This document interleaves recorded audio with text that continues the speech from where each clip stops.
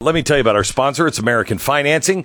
The interest rates are... They're not going to go up, are they? I doubt it. I mean, there's no evidence. They've gone up, yeah. No, it's gone up. And you know what? I think you're going to find in a couple of seconds here that we're in a recession, too. But not really a recession.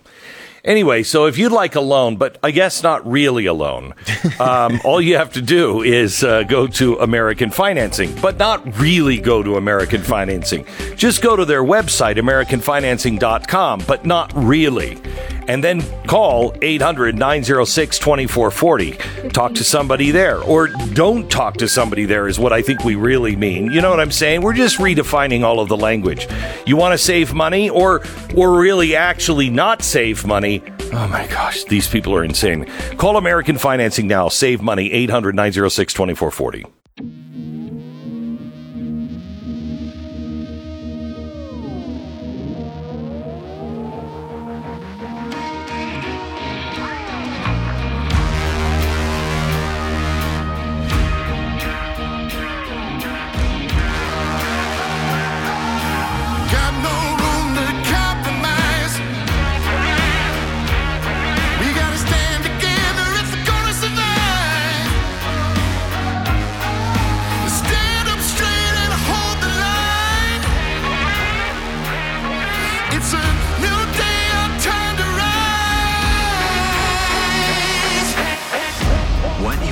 Here is the fusion of entertainment and enlightenment. This is the Glenn Beck Program.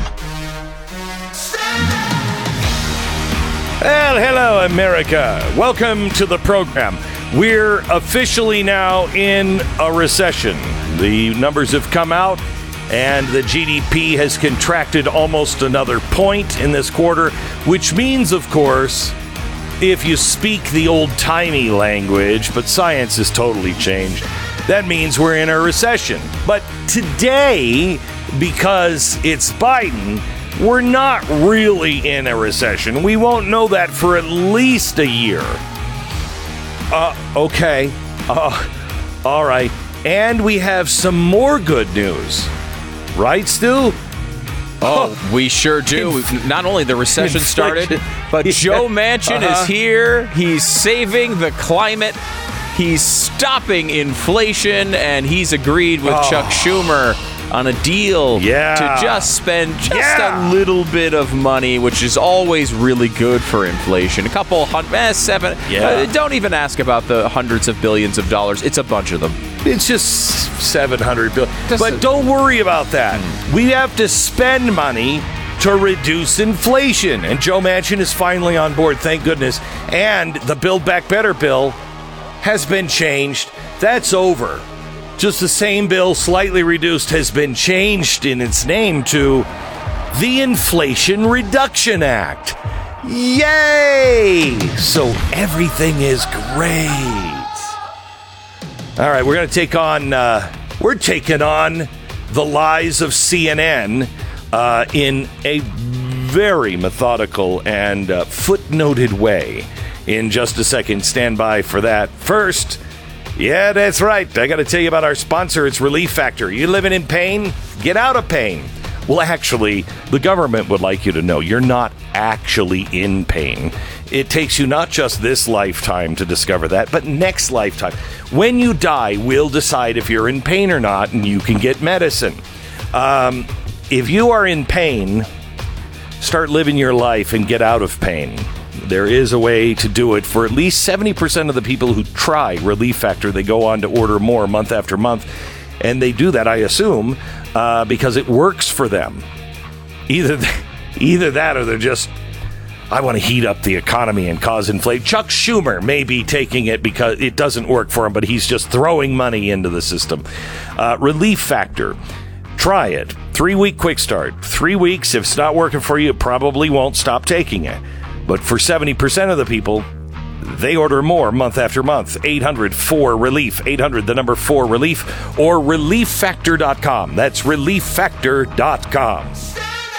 Okay, we're going to get into the economy next hour. We have quite an amazing show lined up for you. In fact, I can't wait to tell you, but everything has been what is called in our business embargoed, and I'm not allowed to tell you something until the third hour of this broadcast. And that's when ESG and a state treasurer is going to come on, the state treasurer of West Virginia, and he's going to start naming names of banks that say, screw you, we're just going to continue with ESG. And they're not going to be getting any money from, I believe, West Virginia. Marlon Oaks is also really good in Utah. The Secretary of the Treasury in Utah, he's doing amazing work. I think they're going to stop there. And maybe a couple of other states are going to follow suit. So now we start hitting them where it hurts in the wallet. But we'll talk about that later on in the program. Right now, I want to do part one of the article written by CNN. It has been trending all week. The article, "An Imposter Christianity is Threatening American Democracy." And I read it Sunday, and my eyes started to bleed. So I went to our Mercury Museum and started doing some research, asked Tim Barton, David Barton, and the research staff to be able to do, can we compile some evidence that everything CNN is contending here is wrong? And, after 9 pages of footnotes, yeah, we can do that. We can do that. So I'm going to start today and probably end it tomorrow in this hour, and I'll make it tomorrow available in our newsletter. So subscribe at glennbeck.com for our free newsletter. So here we go. An imposter Christianity is threatening American democracy. The insurrection marked the first time. What is the insurrection? January 6th. The insurrection marked the first time many Americans realized the U.S. is facing a burgeoning white Christian nationalist movement. This movement uses Christian language to cloak sexism and hostility to black people and non-white immigrants in its quest to create a white Christian America. Oh my gosh, now we really know what happened on January 6th. It was white Christians that were trying to get anybody with different color to get them out of here because that's what Jesus says, according to CNN. The media is so busy looking for anyone and anything to blame for January 6th, and also at the same time serve two masters. Also take down not just the country, not just conservatives, but also Christianity. And if you have faith, now you are on trial. If you believe in God, free game. And the way they do it is by taking your faith and assigning a false label to it.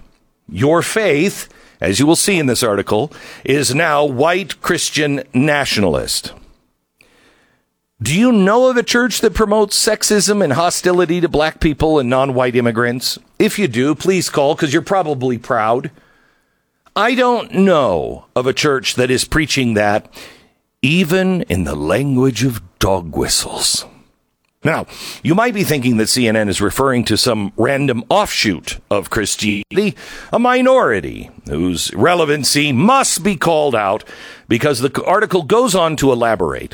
White Christian nationalist belief have infiltrated the religious mainstream thoroughly. So thoroughly that virtually any conservative Christian pastor who tries to challenge its ideology risks their career, says Christian Cobes Dumez. Now, who's Christian Cobes Dumez? She's got a fancy name. She must be smart. Well, she's the author of the New York Times bestseller, Jesus and John Wayne, How White Evangelicals Corrupted a Faith and Fractured a Nation. She says these ideas are so widespread that any individual pastor or Christian leader who tries to turn the tide and say, let's look again at Jesus in Scripture, are going to be tossed aside. My gosh, I'm terrified now. Okay, so first, CNN is clearly not talking about some random minority offshoot here. They're insinuating that every church in America, especially if you have a white pastor, is infected. Quote, virtually any conservative Christian pastor and any individual pastor or Christian leader.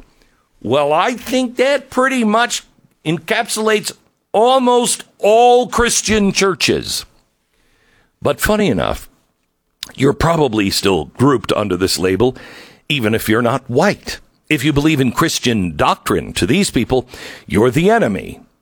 You know what they're really talking about here, right? Homosexuality and abortion. The doctrine on these issues is clear, and no true Christian pastor will tell you that either is not a sin. They will love the sinner. They will say that is your choice, but it is something that you need to deal with God with, because this is what God says. But I'm not going to hate you. Oh my gosh, they want to overthrow the government with stuff like that.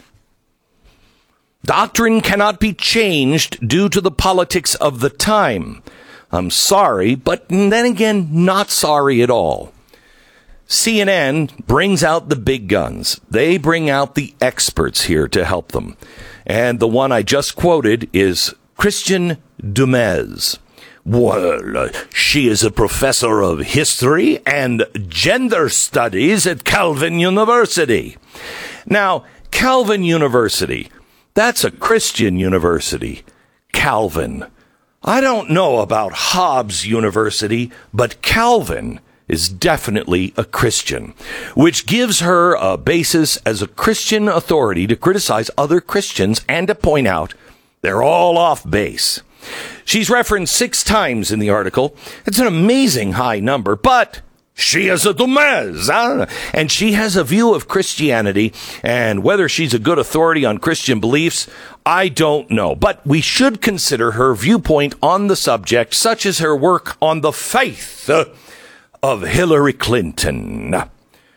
Now, here's her description of her admiration for Hillary Clinton's faith, which she says she is a big fan of, and that should tell us whether she's a qualified expert on Christian beliefs or not. Because listen to what she says, and I quote, having spent a lot of time reading the sermons and the diaries of intrepid Methodist women in the late 19th and early 20th centuries, I couldn't help but see Hillary Clinton as a torchbearer of this vibrant tradition of progressive faith and activism. Yet it puzzled me that so many people on the left and the right saw her as secular or even a pagan. The more I begin to dig into her story, the more I begin to realize to tell her story is to tell the story of Christianity itself in recent American history.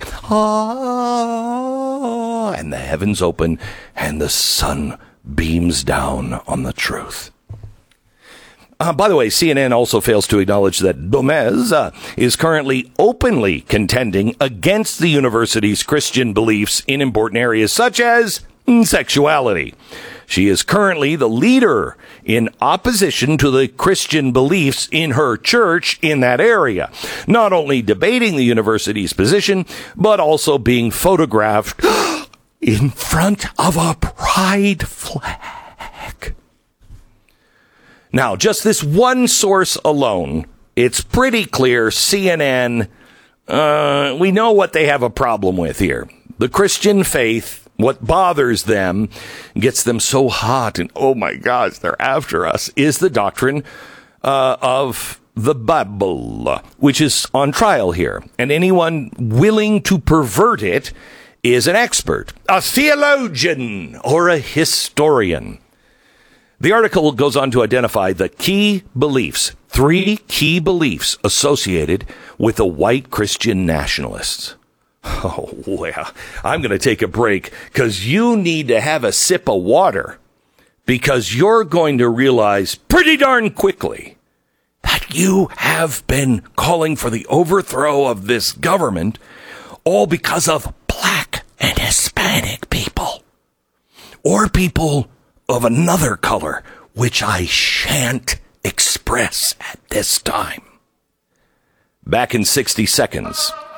First, let me tell you about American Financing. NMLS 182334, www.nmlsconsumeraccess.org. Yeah, that's right. Time passes quickly, and in case you haven't noticed, the seasons build up and turn into years, and the years build up and turn into decades, and before you know it, you go from a college kid to a spouse to a parent to a homeowner to death. Next thing you know, you're in the coffin, laying there.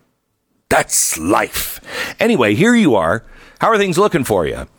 Do you make enough to support your family and your lifestyle with only one job? I know. It's now over 50% of the American people are having a hard time making ends meet. So it's not just you, brother. It's everybody. America's Home for Home Loans for over 20 years have been helping people just like you save a ton of money, refinancing, consolidation, or even accessing your home's equity. They do all of it, and they do it right, and they work for you, not the bank. So call American Financing at 800-906-2440. Talk to some of the people there. They're all on salary. Nobody's getting kickbacks if they sell you a certain loan for a certain bank. 800-906-2440, AmericanFinancing.net. 10 seconds, station ID.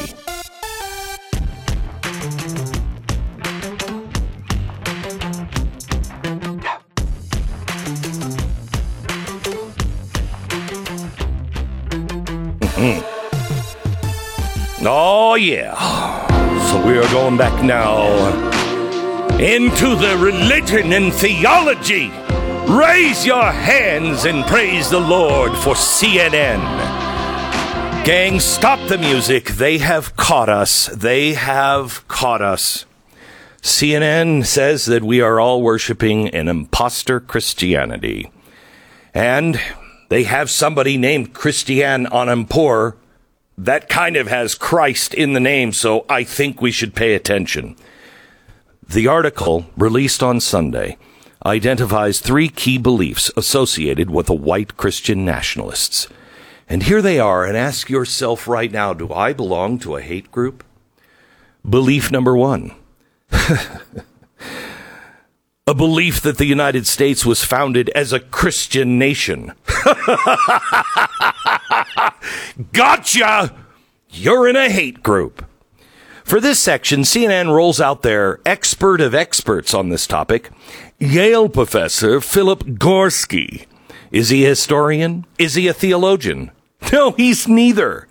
He's a sociology professor, which is code for I'm a radical leftist practicing in a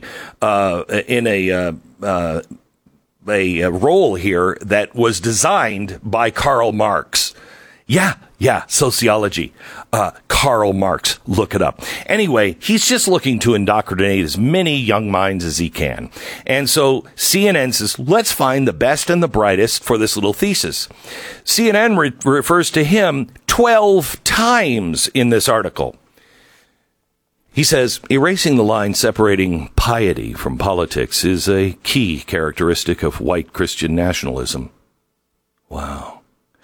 Aren't I told every day that I am just somebody that is just a horrible, horrible person unless I apply the politics of this new woke religion? Anyway, erasing the line separating piety from politics is a key characteristic of white Christian nationalism.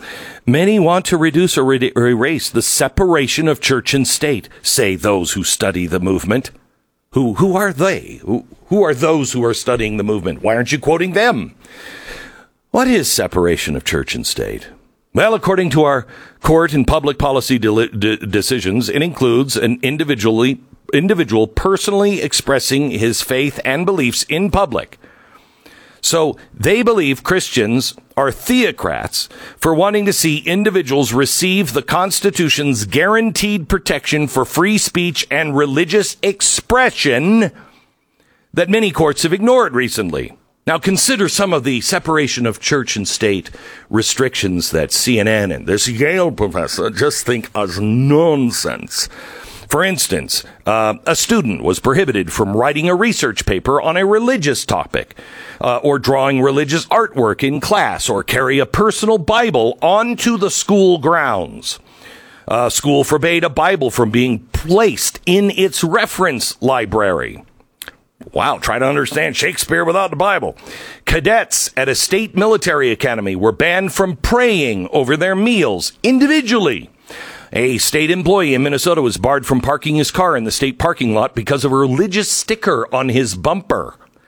5-year-old kindergarten student in Saratoga Springs, New York, was forbidden to say a prayer over her lunch and was scolded by the teacher for doing so. Senior citizens who regularly gathered at a community center in Balk Springs, Texas, prohibited from praying over their meals. A library employee in Russellville, Kentucky, was barred from wearing her necklace because it had a small cross on it. College students serving residential assistance in Eau Claire, Wisconsin, prohibited from holding Bible studies in their own personal dorm rooms. A school lunch official in St. Louis, Missouri, caught an elementary student praying over his lunch, lifted the student from his seat, reprimanded him in front of other students, took him to the principal, who ordered him, "Stop praying!" Now, there are hundreds of these examples, and that's what they claim is the separation of church and state. So what does the separation of church and state actually mean in a historic sense? Well, the only founder that talked about this separation of church and state was Thomas Jefferson. So we should ask him, because the progressives credit him with the origin of that phrase, and they love it so much.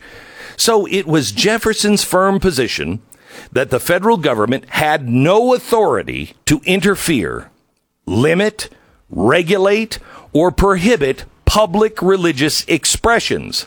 You mean like praying over lunch? Yes, exactly. And he stated that on multiple occasions. Oh, I wish I had 10 or 12 examples for... Oh, I do! Oh, it's going to take us more than 2 days to get through all of this. But by gum, we'll do it. More in just a second.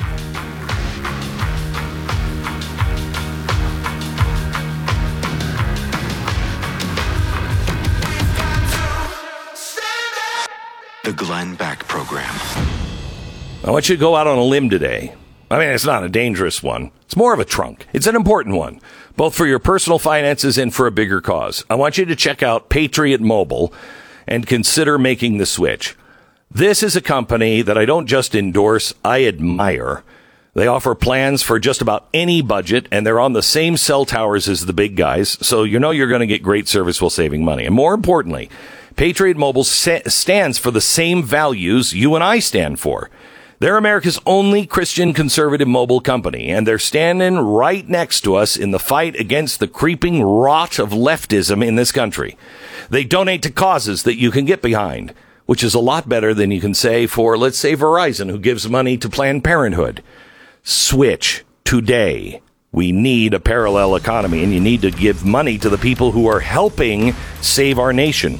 PatriotMobile.com/Beck. Switch today. Get free activation. Use the promo code Beck. Call 972-PATRIOT, 972-PATRIOT, or PatriotMobile.com/Beck.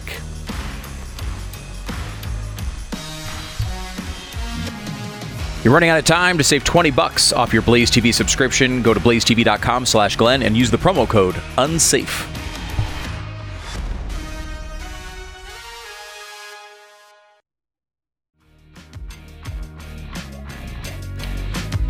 All right, so we're debunking the CNN article that America has a real problem because Christianity, all the churches have been taken hostage, and now they're white nationalist Christian churches.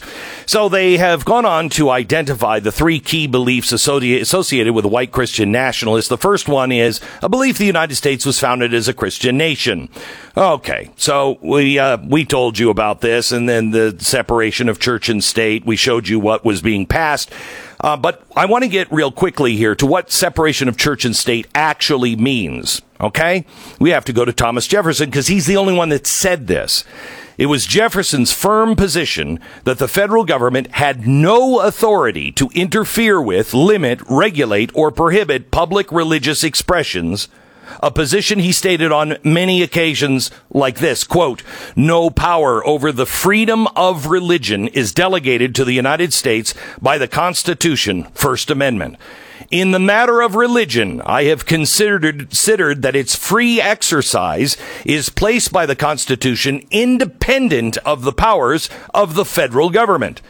Quote, our excellent Constitution has not placed our religious rights under the power of any public functionary." Now, none of these statements or other statements by Jefferson contain even the slightest hint that religion should be isolated or removed from public square, or that the public square should be secularized. Rather, that the government could not limit or regulate any religious expressions. So now, let's understand the concern here. Jefferson wrote about the separation of church and state to people of faith who were saying, I don't trust this government. I don't trust, they will find a way to stop us. Jefferson replied to them January 1st, 1802, assuring them that they had nothing to fear. Quote, the government would not meddle with your religious expression, whether it occurs in public or private. Quoting, I contemplate with sovereign reverence that act of the whole American people, which declared in the First Amendment that their legislature should, quote, make no law respecting an establishment of religion or prohibiting the free exercise thereof, thus building a wall of separation between church and state. So he was using that as a metaphor, saying, don't worry about it. They're not going to touch religion because they're not able to touch religion. It is beyond their reach. The exact opposite of what the Yale professor, who is neither a theologian or a historian, is saying in this lovely CNN article. Let me move on. There's more, but you'll get it in our newsletter. Well, I got to take a breath. I mean, I really hate completely blowing up CNN's first key belief of white Christian nationalists right at the beginning. But, maybe they're just ignorant. Or they're being completely dishonest. You'll have to figure out. The article and ignorance goes on. One of the most popular beliefs, writes CNN, among white Christian nationalists is that the U.S. was founded as a Christian nation. The founding fathers were all Orthodox, evangelical Christians, and that God has chosen the U.S. for a special role in history.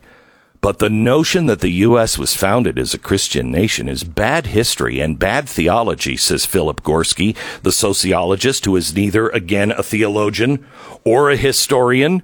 But he is the co-author of The Flag and the Cross, White Christian Nationalism and the Threat to American Democracy. So it makes him authority on his opinion. He says it's a half-truth, a mythological version of American history. So saith the Yale sociology professor. Amen. Well, since I didn't get any real historians to comment for this article, let me give you some very well documented footnotes and quotes that are actually historically accurate. On literally hundreds of occasions in the past 2 centuries, state and federal courts have routinely declared America as a Christian nation. For starters, in a unanimous decision in 1844, the U.S. Supreme Court confirmed America as, quote, a Christian country. 1892, Supreme Court did it again, delivered a unanimous ruling declaring America is, quote, a Christian nation. In 1931, Supreme Court reaffirmed the same position for a third time, stating we are, quote, a Christian people. Now, I know you have no respect for the Supreme Court unless it agrees with you, but that's what the Supreme Court has said. But maybe we can go for some presidents, because presidents have all made comments on this, including John Adams, Thomas Jefferson, John Quincy Adams, John Taylor, Zachary Taylor, James Buchanan, Abraham Lincoln, Ulysses S. Grant, William McKinley, Franklin Delano Roosevelt, Dwight Eisenhower, Richard Nixon. Hey, here's one from Lyndon Baines Johnson that you'll like if you're a progressive. In these last 200 years, we have guided the building of our nation and our society by those principles and precepts brought to earth nearly 2,000 years ago on that first Christmas. Oh. And then, if I may quote, America was born as a Christian nation. America was born to exemplify that devotion to the elements of righteousness which are derived from the revelations of Holy Scripture. Who said that? Oh, it gives me great joy to say, Woodrow frickin' Wilson! Your God on the left. But let's go back even further in our history. 1606, Virginia Charter declared the colony was started for the propagation of Christian religion to such people as yet live in ignorance of the true knowledge and worship of God and Jesus Christ. The Mayflower Compact of 1620 declared their endeavor was undertaken for the glory of God and advancement of the Christian faith. 1629, Charter of Massachusetts Bay Colony declared that winning the country to the knowledge and obedience of the only one true God and Savior of mankind in the Christian faith is the principal end of this plantation or colony. 1639. Do I need to go on? I mean, I can do this all day long. Get it in the newsletter. Okay. Let me just give you one more. Supreme Court Justice Earl Warren. I believe no one can read history of our country without realizing the good book and the spirit of the Savior have from the beginning been our guiding geniuses. Whether we look at the first charter of Virginia or the charter of New England or the charter of Massachusetts Bay, the fundamental order of Connecticut, same objective is present, a Christian land governed by Christian principles. Congress has also said, 1852, 1853, when a group sought to complete secularization of the public square, House Judiciary Committee. Had the people during the revolution had a suspicion of any attempt to war against Christianity, that revolution would have been strangled in its cradle. At the time of the adoption of the Constitution and the amendments and the universal sentiment that it was Christianity that should be encouraged, not any one sect or denomination. In this age, there can be no substitute for Christianity. The Judiciary Committee, we are Christians, not because the law demands it, not to gain exclusive benefits or to avoid legal disabilities, but from choice and education. And this in a land is thus universally Christian, which is what is expected, what is desired, and what we shall pay due regard to Christianity. House of Representatives said the same thing. Now, they immediately on CNN counter with, yeah, but you really don't need to go any further. I mean, virtually none of the founding fathers could be classified as evangelical Christians. Really? John Adams, signer of the Declaration of Independence. The Holy Ghost carries with it the whole Christian system in this earth. Not a baptism, not a marriage, not a sacrament can be administered, but by through the Holy Ghost and the authority religious, blah, blah, blah. Samuel Adams, I rely upon the merits of Jesus Christ for a pardon of all my sins. I conceive we cannot better express ourselves than by humbly supplicating the supreme ruler of the world and promoting the speedy bringing up of the holy and happy period when the kingdoms of our Lord and Savior Jesus Christ do I need to go on? Joshua Bartlett, signer of the Declaration of Independence. I confess before God our grave transgressions and implore his pardon and forgiveness through the merits and meditation of Jesus Christ. Gunning Bedford, signer of the Constitution. To the tribune of God, the Father, the Son, and the Holy Ghost, be ascribed all honor and dominion forevermore. Amen. Charles Carroll, signer of the Declaration. On the mercy of my Redeemer, I rely for salvation and on his merits, not the works I have done. I hope that through and by merit, sufferings, and meditation of my only Savior and Jesus Christ, I may be admitted to the kingdom, blah, blah, blah. How about Alexander Hamilton? If I rap it, maybe you'll hear it. I have a tender reliance on the mercy of the Almighty through the merits of the Lord Jesus Christ. Hamilton also recommended the formation of what he titled the Christian Constitutional Society and listed two goals for its foundation. First, the support of the Christian religion, and second, support of the Constitution. John Hancock. Hancock called on the state of Massachusetts to pray that all nations may bow down to the scepter of our Lord and Savior, Jesus Christ. John Hart, signer of the Declaration. I give and recommend my soul to the hands of the Almighty God who gave me my body to be here in the earth, to be buried in a decent and Christian-like manner. Patrick Henry, being a Christian, is a character which I prize far above all this world has or can boast. Samuel Huntington, signer of the Declaration, it becomes a people publicly to supplicate the pardon that we must obtain, forgiveness through the merits and meditation of our Lord Savior Jesus Christ. James Madison, you know, the guy who wrote the Constitution and the signer of the Constitution. A watchful eye must be kept on ourselves, lest while we are building ideal monuments of renown and bliss here, we might neglect to have our names enrolled in the annals of heaven. Robert Payne, signer of the Declaration. Do I need to go on? Because I have like 12 more. You know what? Get them in the 9 pages of footnotes that you can look up yourself. But the article goes on at CNN. For evidence that the United States was founded as a secular nation, look no further than the 1797 Treaty of Tripoli. As an agreement, the U.S. negotiated with a country in present-day Libya to end the practice of pirates attacking American ships. And it was ratified unanimously by a Senate still half filled with the signers of the Constitution that declared the government of the United States of America is not, in any sense, founded on a Christian religion. Now, I want you to notice that little gotcha quote, because it is a little quote. In fact, it has a period where there is no period. Now, is this seriously the only thing CNN has that they can say? Separation of church and state, which is absolutely the opposite of what they say it is. And then this one. I mean, I'm sure, you know, you've seen how people talk back those days. The Gettysburg Address was very short compared to how they spoke in George Washington times. They went on and on and on. It's like, okay, I got it. You don't have a television. So what's with the short sentence? Do you think maybe CNN could have pulled this out of context? No. We'll find out next. Our sponsor this half hour, Stu, is Genucel. Yeah, you know, all these old founding fathers, I mean, they're all wrinkly.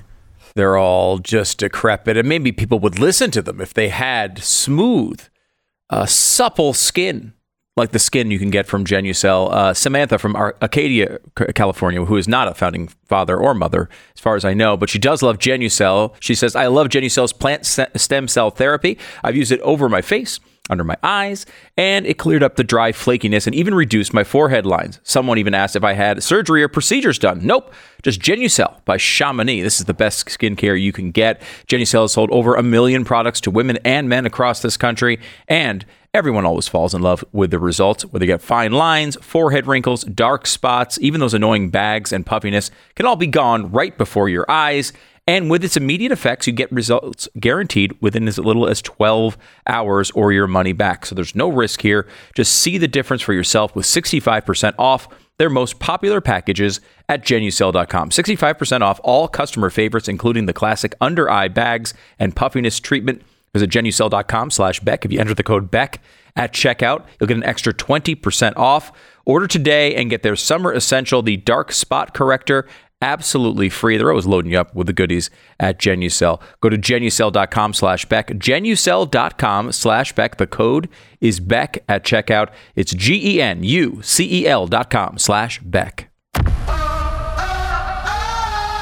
The Glenn Beck Program.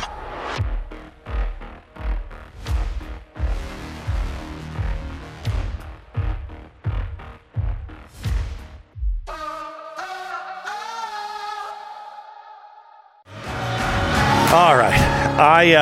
I ran out of time to finish that point on the war in Tripoli because it's very, very important. This is taking apart the CNN article that has been trending all week. You know, that everybody, pretty much anybody who doesn't go to a church that says, yeah, abortion, the more the merrier. You're part of a white nationalist Christian identity group.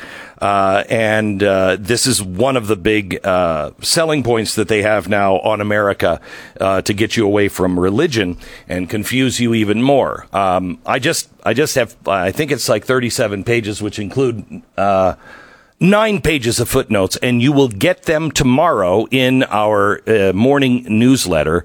You can go to glennbeck.com. I've just done about the first, just a little bit about half. Next hour, I'm going to finish that part on Thomas Jefferson and the Christian nation nonsense.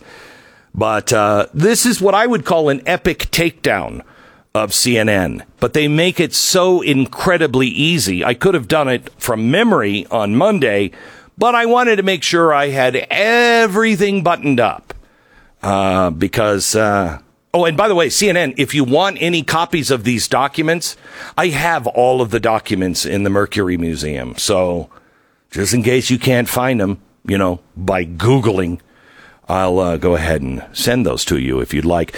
One quick story here that's kind of along the same nonsense where, the opposite is true.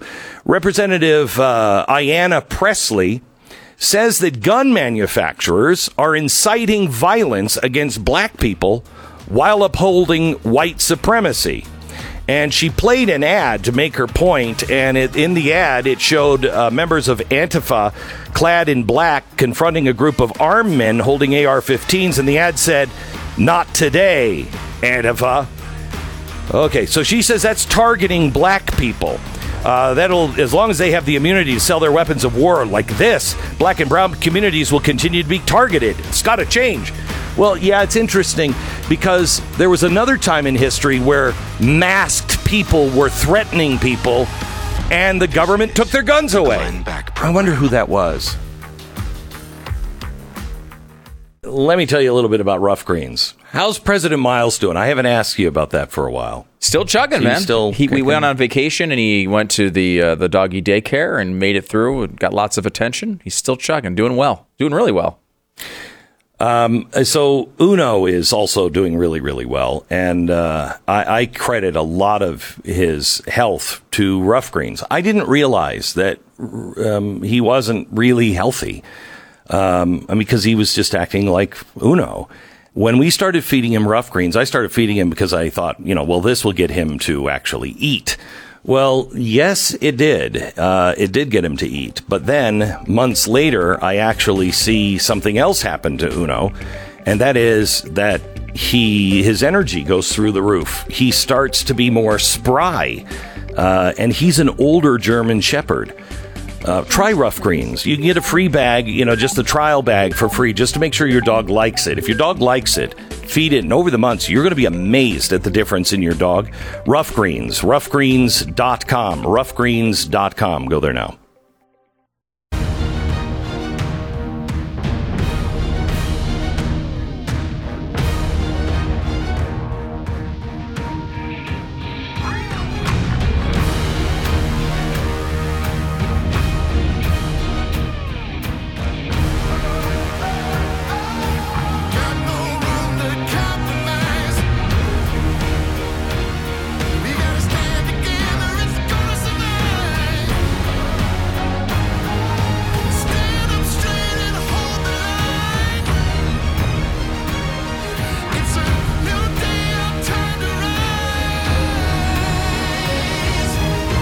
What you are about to hear is the fusion of entertainment and enlightenment. This is the Glenn Beck Program. Well, hello, America. We've got a lot to talk about. We are officially, if you believe in the old definition that was fine just a couple of weeks ago, the definition of recession, 2 quarters in contraction. Well, if you believed that, we're officially today now in a recession. But the White House says, no, that's the old way of thinking. Oh, you cisgendered people, you're just nutty. We'll tell you about that and so much more in the economy. Also, Ami Horowitz is with us. He has just traveled over to the Palestinian territories and had a little conversation with some of the Palestinians about LGBTQ. Wow, I can't understand why the Democrats are all for the Palestinians when they feel the way they do about LGBTQI2+. Now, maybe it's just me, but I think they sound like hypocrites, and maybe some Democrats don't know that. Also, we are going to expose the banks today naming names. Not me, but Riley Moore. He is the West Virginia State Treasurer. He has an exclusive announcement about the new anti-ESG actions in West Virginia, and he's going to be naming names. All on today's program. Stand by, we begin in 60 seconds. But first, let me tell you about Relief Factor. Brian lives in Alabama, and over the past few years, he's been suffering from so much pain so frequently, and it's so debilitating that it limited his mobility. He was barely able to get around the house, let alone, get in the car and, live his daily life. Brian heard me talk about Relief Factor and decided, why not? I give it a try. What did he have to lose? $20? You remember when $20 actually paid for more than a meal at McDonald's? Anyway, turned out that what he had to lose was about 90% of his pain in the first 3 weeks. Brian says in 3 weeks, he got his life back. Now, it's not a drug. It was developed by doctors. Try the Quick Start 3-week test trial. You try it in 3 weeks. In 3 weeks, if you start to see anything improving, continue to take it. 70% of the people take it and get their life back. ReliefFactor.com. ReliefFactor.com. 800-4-RELIEF. All right, let me continue here. I want to finish something up for today. Part 2 is tomorrow. In hour number 1 of the podcast, you will hear a takedown of the CNN story, An Imposter Christianity is Threatening American Democracy. Now, I wanted to do this Monday, but I would have had to do it just kind of off the top of my head. So I asked David Barton, Tim Barton, and the people over at our archives at Mercury One to go through the archives and footnote and document every point of this. So I have 9 pages of footnotes because I wanted to make sure that what you knew, what the truth was on every point on this lie and dangerous smear tactic from CNN, An Imposter Christianity is Threatening American Democracy. And I just wanted to finish one part of it, and that is the part on Tripoli. And I'll explain exactly where we've been on this. But first, I want to start at the very beginning with what CNN originally said. They said, from the article, the insurrection of January 6th marked the first time many Americans realized the U.S. is facing a burgeoning white Christian nationalist movement. This movement uses Christian language to cloak sexism and hostility to black people and non-white immigrants in its quest to create a white Christian America. Okay, so this is their attempt to blame anyone and anything and to create another boogeyman. And this boogeyman is Christianity. Not the Christianity that they worship, the one that says, the more abortions, the better. So the way they do this is they take your faith and assign a false label to it, white Christian nationalist. Now, you might be thinking that CNN is just talking about, just white Christian nationalists. Maybe they have some church someplace and we should know about it, but that's not it. Quoting the article, white Christian nationalist beliefs have infiltrated the religious mainstream so thoroughly that virtually any conservative Christian pastor who tries to challenge its ideology risks their career. These ideas so widespread that any individual pastor or Christian leader who tries to turn the tide and say, let's look again at Jesus and Scripture, is going to be tossed aside. This, according to their so-called experts, which I debunked first hour of the podcast. So let me take you now to the 3 points, because they say there are 3 points that are absolute lies that Americans need to know. And they go in to say the 3 key beliefs associated with white Christian nationalists are a belief that the United States was founded as a Christian nation. And the second one is that we are signers also said that we were Christians, and people claimed that the signers of the Declaration in the Constitution, that they somehow or another didn't have faith. We've already gone through all of those. You can listen back to the podcast. But I want to stop now at the last point they made in this section. And the section was, one of the most popular beliefs among white Christian nationalists is that the U.S. was founded as a Christian nation. Founding fathers were Orthodox evangelical Christians, and God has chosen the U.S. for a special role in history. So they went on to say that this was absolutely not true. And it goes on. For evidence that the United States was founded as a secular nation, look no further than the 1797 Treaty of Tripoli, an agreement the U.S. negotiated with a country in present-day Libya to end the practice of pirates attacking American ships. It was ratified unanimously by a Senate still half filled with the signers of the Constitution, and declared the government of the United States of America is not in any sense founded on a Christian religion. Now, this is really important because this will show you where they make the error, where they're going, gotcha.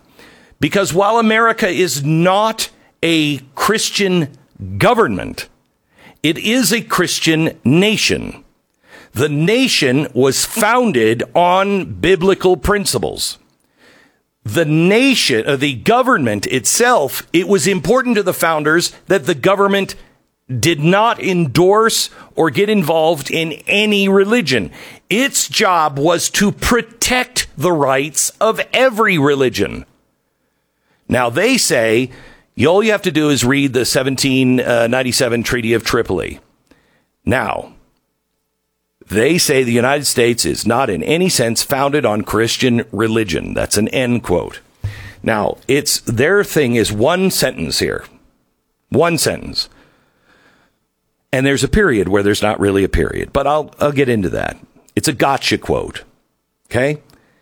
From 1784 to 1816, let me give you just a little bit of history on this.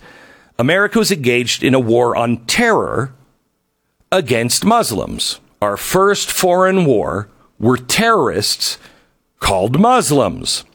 This was a 32-year war, much longer than Second World War or the Second War on Terror, which many underinformed commentators today wrongly claim that the latest war on terror is the longest war in American history. No, it was the first war on terror. The roots of that earlier conflict go back to the end of the American War for Independence, when 5 Islamic nations, Turkey, Tunis, Morocco, Algiers, and Tripoli, began making indiscriminate attacks against the property and interests of what they claimed to be Christian nations: America, England, France, Spain, Portugal, Denmark, Sweden.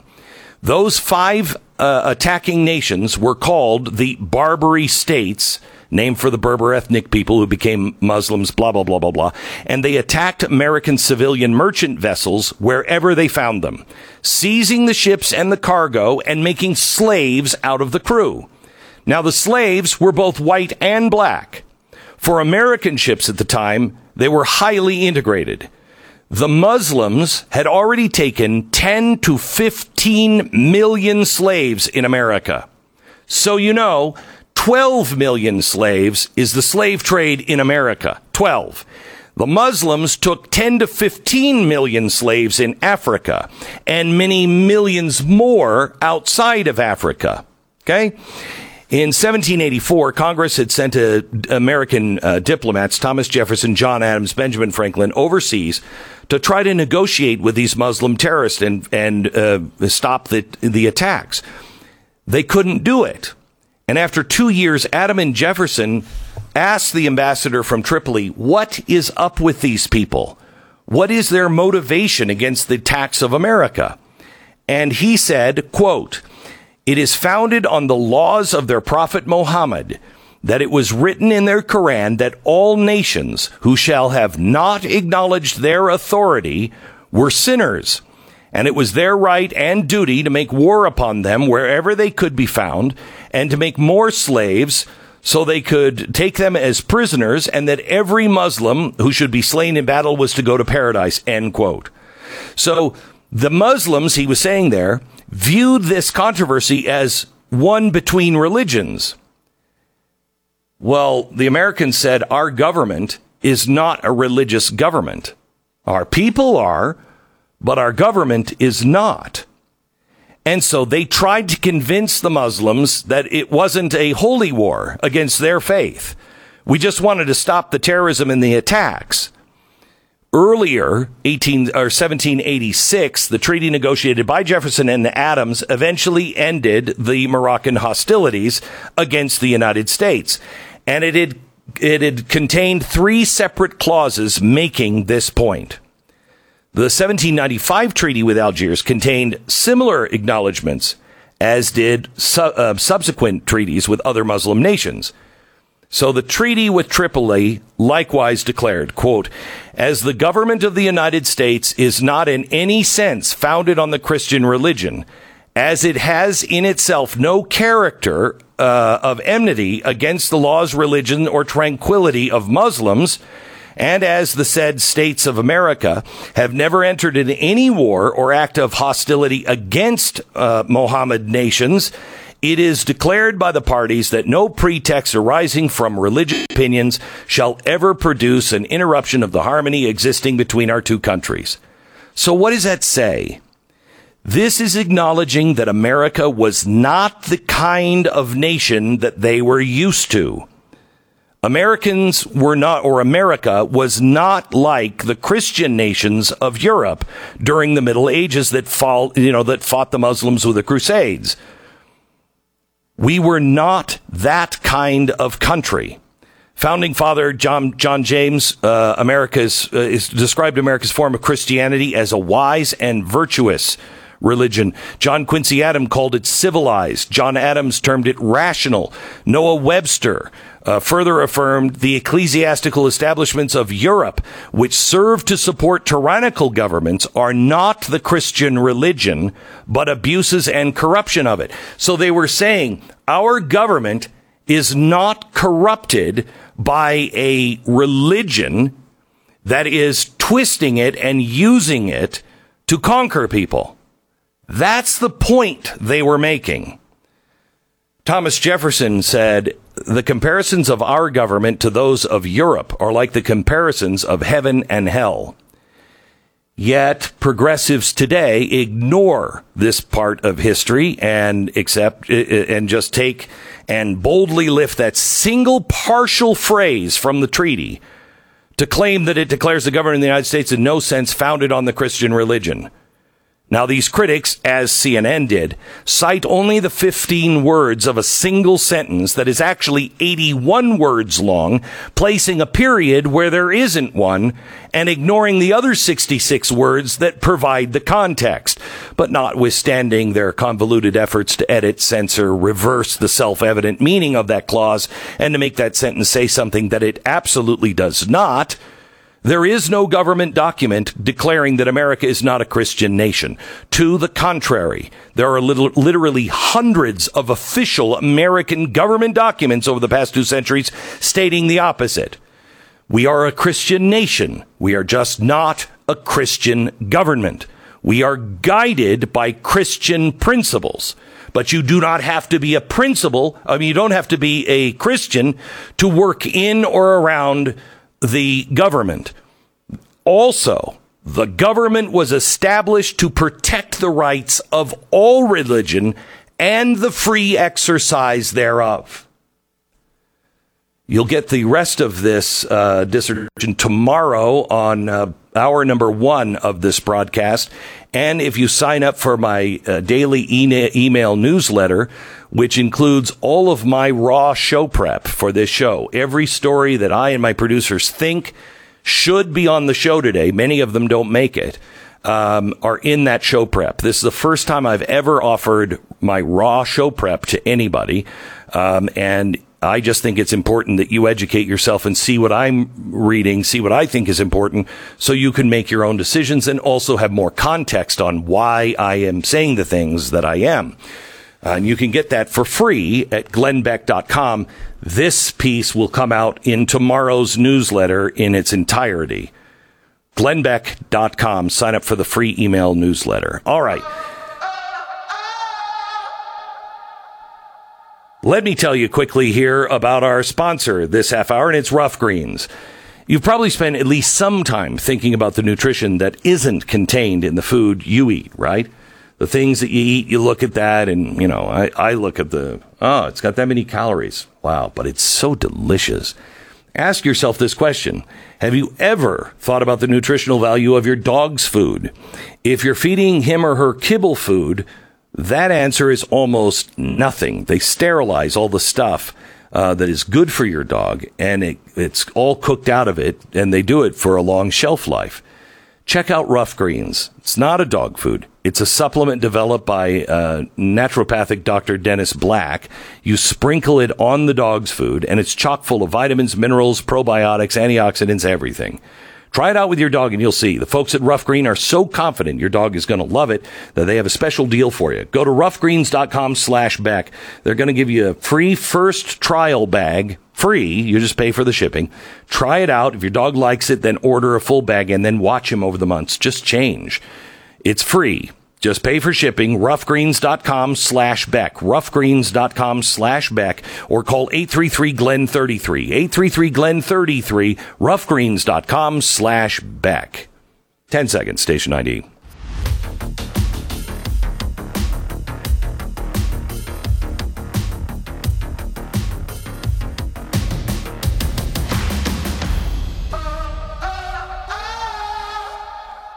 Oh, gosh, we have so much. I am just leaving so much on the table that we'll have to get to tomorrow.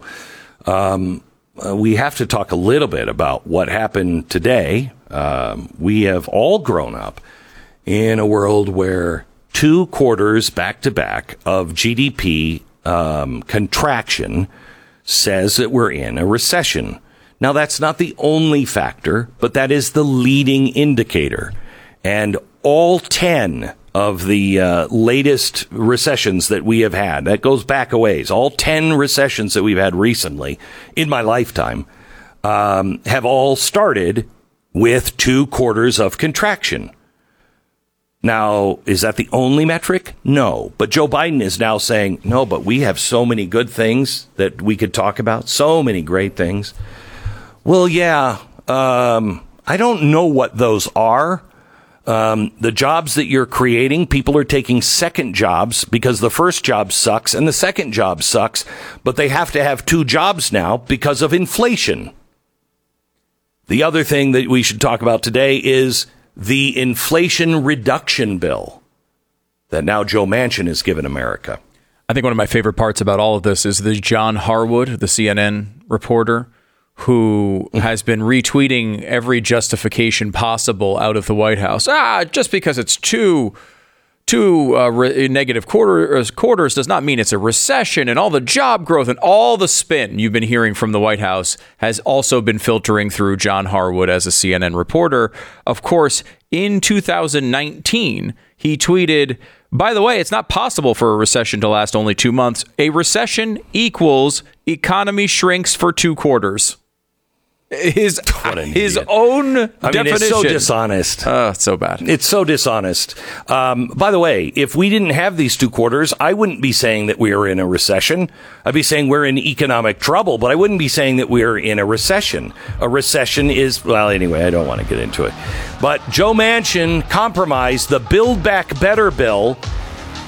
The name has been taken off and replaced with, you ready?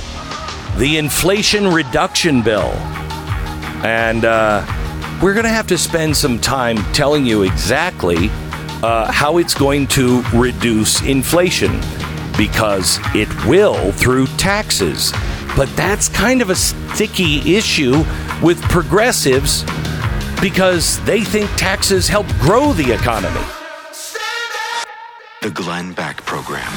American Financing, NMLS 182334, www.nmlsconsumeraccess.org. If you're looking to find ways to adjust your spending, if you want to adopt new saving strategies that can help put you and your family on track financially, please give American Financing a call today. I've been talking about them for years, and I think they're really the best of the best. Unlike a lot of lending companies out there, they work for you and not the bank. They are salary-based mortgage consultants. They'll perform a free mortgage review, then suggest what sort of options could save you hundreds of dollars a month, as much as $1,000 a month. There is no pressure, no obligation. So please, if you have high-interest credit cards, the interest rate is going up. Please call them now. Save as much money as you can. Just take one no obligation, no hassle phone call and see if they can help you out. American Financing, 800-906-2440. 800-906-2440, AmericanFinancing.net. Call them now and save money.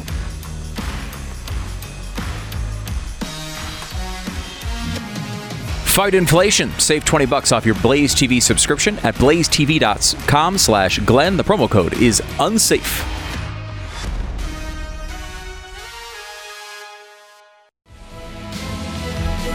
This is the Glenn Beck program.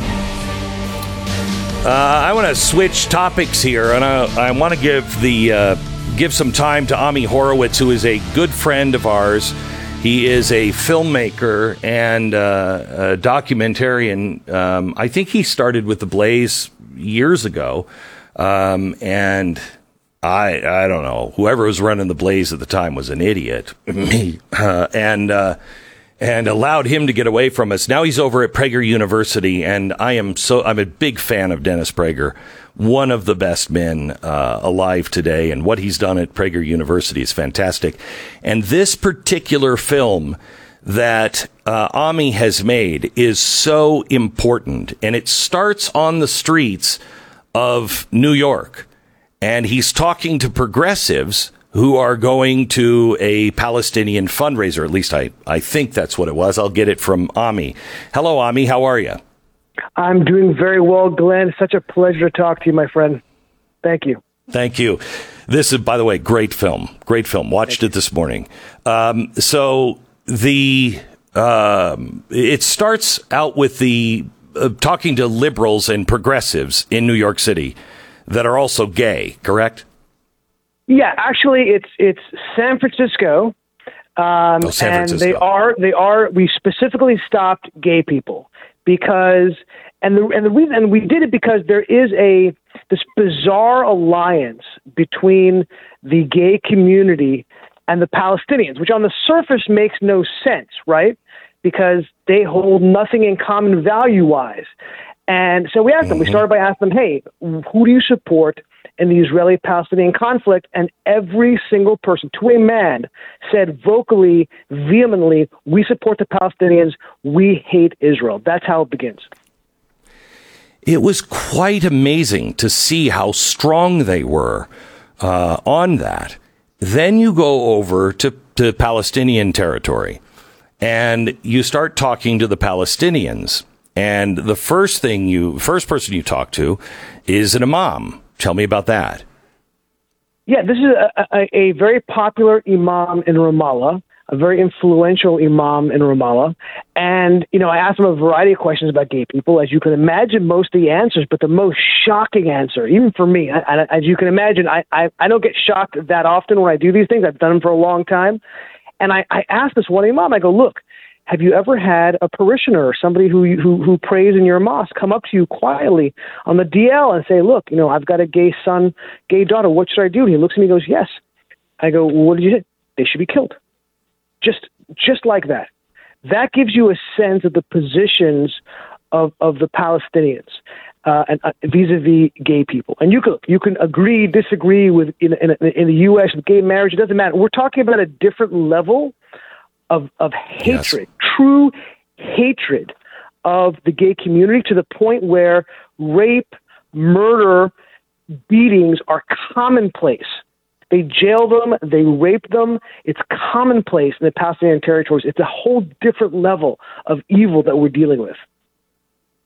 So, because I was so glad to see that you didn't listen to the producer's advice, because you finish this interview and then you go out to do Man on the Street. And you've done Man on the Street everywhere, all over the world, and you come back with what people really are saying on the street. And tell me what the producer said to you. So, and this is shocking for me because as I'm sure some of your listeners have seen my videos, I've gone to crazy places, I've interviewed crazy people, done crazy man the streets. It's the first time a producer goes, look, this issue is a very volatile issue, volatile than even issues you normally cover with, and it could degrade into violence if they understand what you're trying to do here. And it was already at the time kind of a dicey situation between Israel and the Palestinians. It was in general not a great time, but in this particular issue, he really said, listen, we shouldn't do this. But of course, I did it anyways. And again, it was like, what I like about Man in the Street is it does give you a taste, especially if you do a wide enough sample size of how people feel on a particular topic, whatever that particular group of people you're interviewing. Could be university students, it could be leftists, could be gay people. In this case, it was regular Palestinians on the street. And now, again, go ahead. I want to make sure that I clarify here. You didn't cherry pick. You just did random people, and you didn't leave people on the editing floor just to make it look different. No, I never, ever do that. If it's not, no, absolutely not. And this certainly was not the case. Okay. The only time somebody ends up on the editing floor, if there's a problem with the sound, they weren't clear, they weren't particularly interesting. But when you see any video of mine, particularly this one, you know that this really is the pulse of that community that I'm talking to, the pulse, the feelings of the people that we're talking to. And now I want to play a little bit of this video, but it is in Arabic, so I'm just going to read the subtitles here. I'll tell you what they're saying. Go ahead and roll the video if we have it. One of the great human rights paradoxes is the LGBTQ support for Palestinians in the conflict with Israel. I went to the Castro district in San Francisco to ask gay men and women about their views on the conflict. Do you tend to side more with one side versus the other? Palestine. We are here to support the Palestinians and give them a right to freedom and the right to self-sovereignty. You know, my ex-wife and I talked about it a lot, and that's quite frankly how I learned more about it, but it was really about, like, Israel for being such bullies. I feel uncomfortable being a gay person in Israel. Just when I was visiting, I was worried. Like, about what? Being attacked or something. Do you think most gay people tend to side more, especially younger people, tend to side more with the Palestinians versus the Israelis in general on the conflict? I would say yes, 100%. I'm Ami Horowitz. In the Palestinian territories, there's not much of a debate on gay marriage. Here the discussion is more about the killing and the torturing of members of the LGBT community. The comments you are about to hear are representative of the feelings of the vast majority of people that we came across that day. Now, they're saying gays are the source of the problem for the entire world. They're causing a lot of problems. They're destroying our society. Yeah, they cause problems. It's unacceptable, morally and societally. They are a disease. Anywhere they're found, there is a weakness. They are weakness for the entire world. Stop. It is, these people, you can tell, Ami, are not saying this to be outrageous. They're not engaging in hyperbole. This is a very calm, cool, and collected belief. Yeah, they're a disease. I mean, look, you're a historian, you're a history scholar, certainly a scholar of the rise of fascism and the rise of Hitler. These echoes the same language that Hitler and the Nazis used when it came to the Jews. Yes. Very, very strikingly similar language and words. So you have shown this to people now back here in America, gay progressives, and what do they say? So it's very interesting. So the question becomes why, right? Why do progressives in general, but the gay community in particular, tend to side with the Palestinians when they have nothing value-wise in common? But there is actually one value they do hold in common, and this is the problem, not just with the gay community, but frankly, I would argue with a lot of minority communities around the world, is that they share victimhood. They both feel like victims. And it shows you the power of that emotion, which I think victimhood to me is one of the most powerful and corrosive human emotions that exist. Because now you're able to say, all of my problems aren't my problems. They're your problems. My failure, my issues are because of you, not because of me. They share that sense of victimhood. And oddly enough, bizarrely enough, that bond is stronger than what their core values of human rights, gay rights, women's rights. It's so bizarre.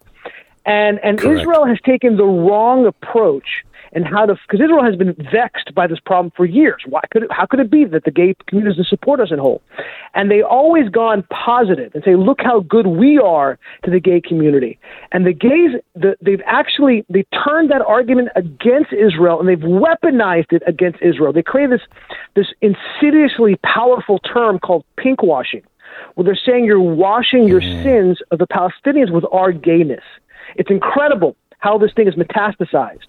So the approach I took was to go negative, to say, look, the people you're supporting, this is what they think about you. This is what they're doing to you. And what was incredible was in this video at the end, we did something we normally don't do. The people we interviewed at the beginning, we brought them back at the end. And we said, hey, the video becomes a reaction video, and they're watching the video in real time, and we're filming it. And their reactions are visceral. They can't believe what they're watching, how these people are speaking about them. And at the end, I said, how do you feel now about the conflict? They said, we've changed our mind. We have totally changed our mind. And frankly, this has been getting, look, this video is getting traction in the gay community. We've got a big piece that's going to be coming out soon in one of the largest gay publications in the country. And this did an 1.5-hour interview with this guy, progressive. And he said, it blew me away. I couldn't believe what I was watching. So, and this is the good news. The good news is, Glenn, we can win all of these arguments if we're just able to get our viewpoints across to them. That's why they're trying to shut all of us up. Because once it's like I did today on religion and the true history of America and against the CNN article. I document exactly the opposite of what they are claiming. And once you have the facts, once you really know and you can verify things and you see firsthand, it changes. And I contend, just like CNN, you're watching CNN, you have no idea about what's really going on with Hunter Biden. But if they allowed that to be seen, people will change on the Hunter Biden thing. Same thing with you. That's why they work so hard to shut us down. It's not that we're extremist. It's that we're effective because the truth shall set you free. And that's the beauty of where we are technologically now, that we're not beholden to the networks or even cable anymore. Now we have the Blaze, creating an independent organization that can be accessed by anyone, anywhere, PragerU or Daily Wire, or all these individuals who are out there doing their thing. It's democratized the media in a large way. And that's really what I think is going to save us, is the independence of our thought now being unleashed from linear television and from the newspapers. Yep. Ami Horowitz, great job on this. You can find the entire thing on PragerU.com. It is well worth your time. I watched it at twice the speed. You should probably spend a little more time with it. But it is very effective and not shocking to you, but I promise you will be shocking to any liberal, any progressive, and especially the progressive homosexual. They have absolutely no idea what the Palestinians actually think of them. You can find it now at PragerU.com. Thanks, Ami. Talk again. Thank you, Glenn. Sponsor this half hour is Preborn. We've gotten over our first hurdle, Roe versus Wade. Unfortunately, it took us 63 million lives to get there. But the fight continues. And this one perhaps is going to be the hardest battle yet, because it is the battle for the hearts and minds of our fellow Americans. We don't believe in going to war over this. We believe in our principles, and many have fought very hard for a long time with the truth. And what Preborn does is they go in and they have positioned their clinics in the top abortion cities where 50% of abortions take place. Now, what they do is when somebody comes in, they say, let's give you an exam, let's counsel you, let's look at your baby. They actually use the word baby, not fetus, and that's why they're in trouble. And then they go the step further and they provide an ultrasound. Ultrasound changes the game. Again, it's just like Ami was saying, when you're confronted with the facts and you actually see for yourself, the game changes. That's why these states, that's why Planned Parenthood are trying, they are coming right after preborn. And they're trying to stop them from calling the baby a baby instead of a fetus. And they're trying to stop them from giving ultrasounds. They want to kill the babies. It's crazy. If you're in this fight, I don't think there is anything that will bring more favor upon our country than fighting reasonably, rationally, and the way Christ would fight it, and save his children. We're all his children. I don't care what color or what you believe. We're all his children, and he wants to save all of us. Would you donate $10, $50, $100, $1,000? All of the all the gifts are tax deductible. They're going to go toward saving babies' lives. They're going to go and buy more ultrasounds or more ultrasound machines, et cetera, et cetera.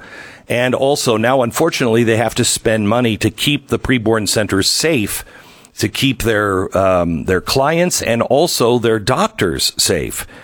Hit pound 250. Say the keyword baby. Pound 250. Preborn.com/Beck. That's preborn.com/Beck. Glenn Beck. Join the conversation. 888-727-BECK.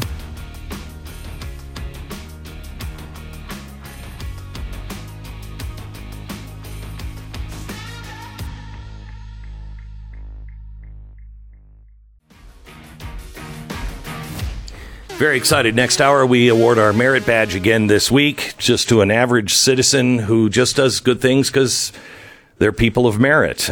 We'll talk about that coming up. Also, we have Riley Moore. Riley is the West Virginia State Treasurer. He has an exclusive announcement to make on this program about new anti-ESG actions in West Virginia. This guy is really leading the nation on it. And we're so thrilled that he would announce this on our program. He is also going to name names. The banks had time to reply to stop destroying energy, or we're going to have to pull our funds. He's going to tell us how the banks reacted. That's all coming up next hour. Stand by. All right, let me tell you about the Blaze socks that we've just come out. The Let's Go Brandon socks. They were comfortable, they were stylish, and most importantly, they were hilarious. You spoke, we listened. You said, look, we want more socks. And so I said, who doesn't want a pair of socks with me as a cartoon figure on a, I think it's an Indian or a Harley, something cool, something manly like I would drive. Telling Joe Biden, and as he's yapping about the Second Amendment, put a sock in it. Who doesn't want a pair of socks with Klaus Schwab's face on it, where he says, "You will eat bugs," right? I mean, these are, you asked for it. So right now, use the promo code Blaze, or go to blazesocks.com and use the promo code BlazeSub, and you get 20% off your purchase. Code only available to subscribers. So if you're not one, subscribe to Blaze TV now and use the promo code GlennSocks. Again, blazesocks.com.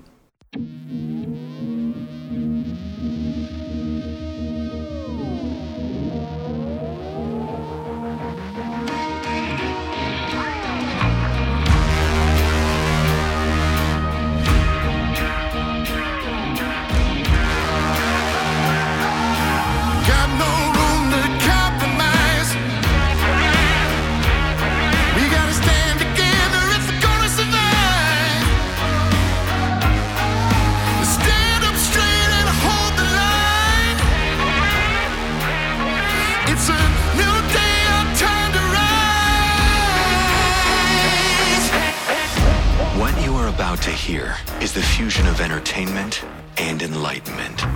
This is the Glenn Beck Program. Hello, America, and welcome to the program. If you missed a minute of today's program, you've already missed a lot. You can go back and grab the podcast whenever you have time. It's an important show to listen to. Kind of an epic takedown of CNN. I'm just saying, kind of an epic takedown. You really want to hear that. Coming up this hour, we have Riley Moore. He is the West Virginia State Treasurer. We've had him on several times talking about ESG. He's really led the way as a treasurer of our state, one of our states, to take on ESG. And there's a law passed, and now today is the day where the rubber meets the road. He's already put banks on notice. We're going to pull our funds. Today, I can't tell you what he's going to say because in our business it's called embargoed. And I'm not allowed to mention it until he makes the announcement in about a half an hour. You don't want to miss it, that and more. We begin in 60 seconds. But our sponsor is Real Estate Agents I Trust. I'm a small business owner. One of the things I love best about owning a business is when it can actually do something that helps people. I believe that capitalism is actually the best form of charity there is. And it's not free, but a really good charity or a really good capitalist company will look at the needs and they'll say, what is it? How is it I can improve someone's life? How is it I can make things easier for them? And when you do that and you offer it at a good price, you're actually doing really good work. We try to do that with Real Estate Agents I Trust. This is a business of mine. I didn't know how to interview real estate agents. I didn't know how to find the right one. What are the metrics involved? What do I look for? Well, I started doing some research. I was working with the 500 best real estate agents in the country, according to the Wall Street Journal. And they taught me. They taught me a lot. And there is a system and a method to the madness. And it's very easy, once you know all the metrics, to find that person. So we decided we'd start realestateagentsitrust.com. You can go there. It's a free service to you. We've already pre-interviewed. We know the metrics, and we know their history. We'll recommend the right real estate agent for you in your area, and then you can interview them yourself. But we're trying to make your life just a little easier. Realestateagentsitrust.com. It's a free service to you. Realestateagentsitrust.com. All right. I was just reading something on the internet here in the last break, and I just Google searched the badge of merit, and what came up was the badge of military merit, and it's known today as the Purple Heart. It was originally created by George Washington during the Revolutionary War, and it was to foster and encourage every species of military merit. It's America's oldest military honor. We know it now today as the Purple Heart. But that's really not what the Badge of Merit was for. He was not looking for military merit as in, meritorious service on the battlefield. He was looking for something that would bring honor and praise to us in the eyes of God. So it was do the right thing, especially when nobody's looking. And do the right thing because that will bring honor to us. And we need to be on God's side. And we need as many blessings as we could get. So he knew to win this battle, he had to make sure the hearts and minds of the soldiers and the American people were in line with that of God.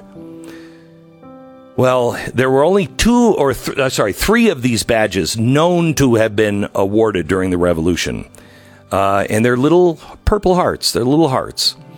They were found, one of them was found, I think, in Ohio.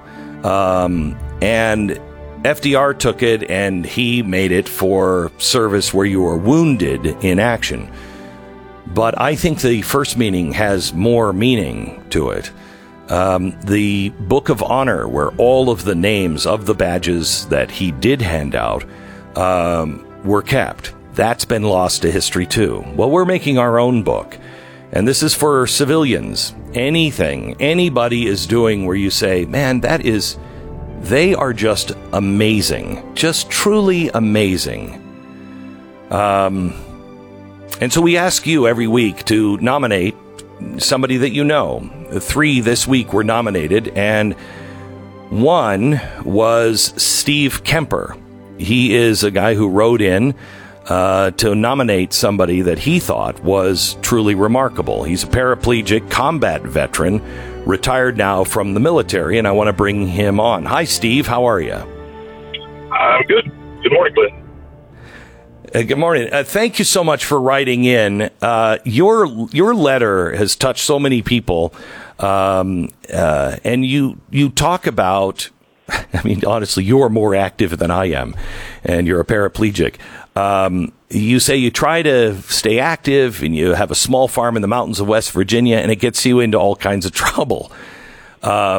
Your wheelchair, you say, will get stuck outside. Your lawn tractor will get stuck. I mean, I have such admiration for you for actually just not giving up and just getting back to work and putting things back to normal as much as you can. I've got a small farm. Go ahead. I've got a small farm, and I can either sit and do nothing, or I can, and complain about what I don't have, or I can get busy and use what I do have and enjoy life as best I can. And that's what I'm doing. So you have somebody who you nominated that is just this really great guy. I don't think they build them this way anymore. A really great guy who's a neighbor who says you get in trouble if you don't call him for help. You want to tell me a little bit about him? Yeah, my neighbor Bill.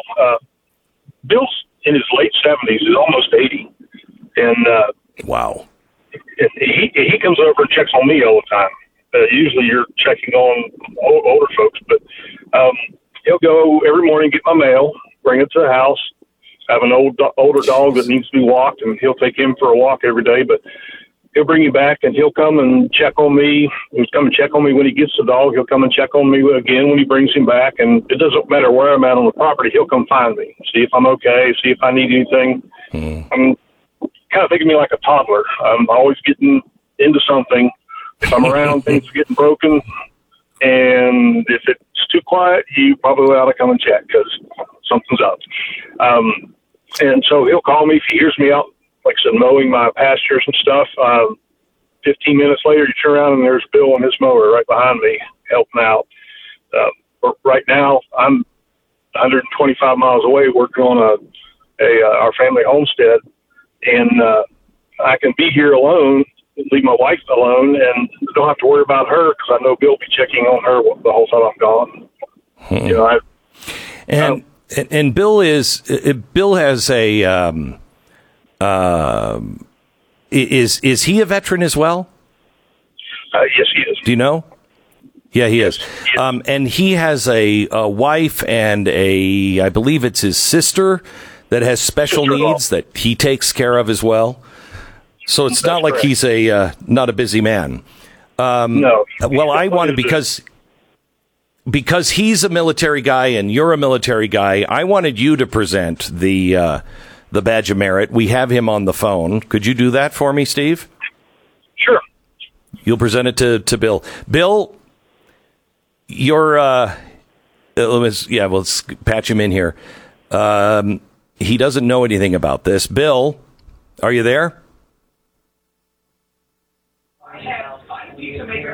Bill? Yeah. Hi, you're on the air on a national radio program. My name is Glenn Beck, and I have your neighbor Steve on the other line, and he has something to talk to you about. Okay. Morning, Bill. Morning, pal. How you doing? I'm good. Hey, there is no veterinarian coming this morning. That was a ruse. And I'll just say, when I called Bill or messaged Bill yesterday and told him that I had a veterinarian coming to check out my cows and I wasn't there, I said, hey, can you take care of it? And he's sure, whatever you need. And that's Bill. That's just how he is, Bill. And Bill, I so appreciate you. You're always there for me when I need it, brother. And I love you for it. And Glenn has been presenting the badge of merit to people who are just go above and beyond, who are good people who care about others. And brother, that's you. And I'm just happy this morning that I can be part of Glenn Beck's program and presenting this award to you. Well, thanks, pal. I don't really deserve it. It sounds to me. It sounds to me like you do, Bill. This is. We'll be sending it to you framed. It's a badge of merit, which the Purple Heart was based on. But the badge of merit, as it was originally called, was started by George Washington. And it was presented to those soldiers that would do something that they didn't have to do, and they would bring merit to us. They would bring honor and worthiness in the eyes of God to our cause. And I know that God sees people like you, but I think other people need to see people like you as well. So thank you for everything you do. I have a Purple Heart from my dad was killed in World War II. And, wow. The Normandy invasion. And, I have that. He was honored for his bravery. The Normandy invasion. He made it 15 miles inland, and a sniper killed him. Wow. Wow. Well, now you have a Purple Heart of your own as well. Yes, you do, sir. So we'll be sending it to you. Bill, thank you so much. Steve, thank you for the nomination and sharing your neighbor with the nation. We appreciate it, and God bless. All right. Thank you, Glenn. You bet. Bye-bye.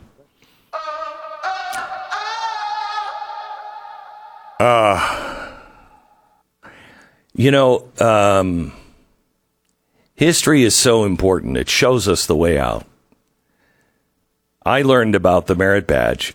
I don't know if you've ever heard it or seen it. And in fact, if you go to, I think, Wikipedia now and you look up badge of merit, you will see the badge of merit, except it's not the real one. It's the one that we made years ago that is kind of a replica of it, a Purple Heart that says merit, and it was hand-stitched.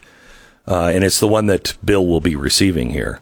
But it changed my understanding of the Purple Heart. It changed my understanding of the Revolutionary War and George Washington and who we had to be able to beat this army. History is so important. And Ronald Reagan said, if we don't start teaching it ourselves at the dinner table, it will be lost in this next generation. And he's right. It's gone. It is gone. I just did a pop-up museum here in Idaho, and I can't tell you, the questions that I asked were, in my view, simple questions that should be able to be answered by everyone. And I am surprised now if one person in a crowd can tell me the actual answer, because history's just not been taught. And when you learn this history, it changes everything. Our country's on the knife edge right now, and I want to turn you on to a book that is out on history. It's called America's History, 1215 to 1776. It's the first in a series that will be coming out. But this one takes you all the way through the Revolutionary War. It takes you and tells you about Jamestown, the good and the bad. It tells you about the Pilgrims, the good and the bad. It describes why, how, and the ideas that created America. And it doesn't focus on the dates and memorize this name and make sure when did that war happen. Instead, it was, why was this war fought? Why was this person critical? What idea did they bring to the table? What idea were we fighting against? It's the Tuttle Twins, and you can get it at TuttleTwinsBeck.com. It's America's history. TuttleTwinsBeck.com. Go there now and you can see everything that they're offering, along with the book for free, including the audiobook version so your kids can listen to it when you're not around reading it to them. It's TuttleTwinsBeck.com. That's TuttleTwinsBeck.com. 10 seconds, station ID.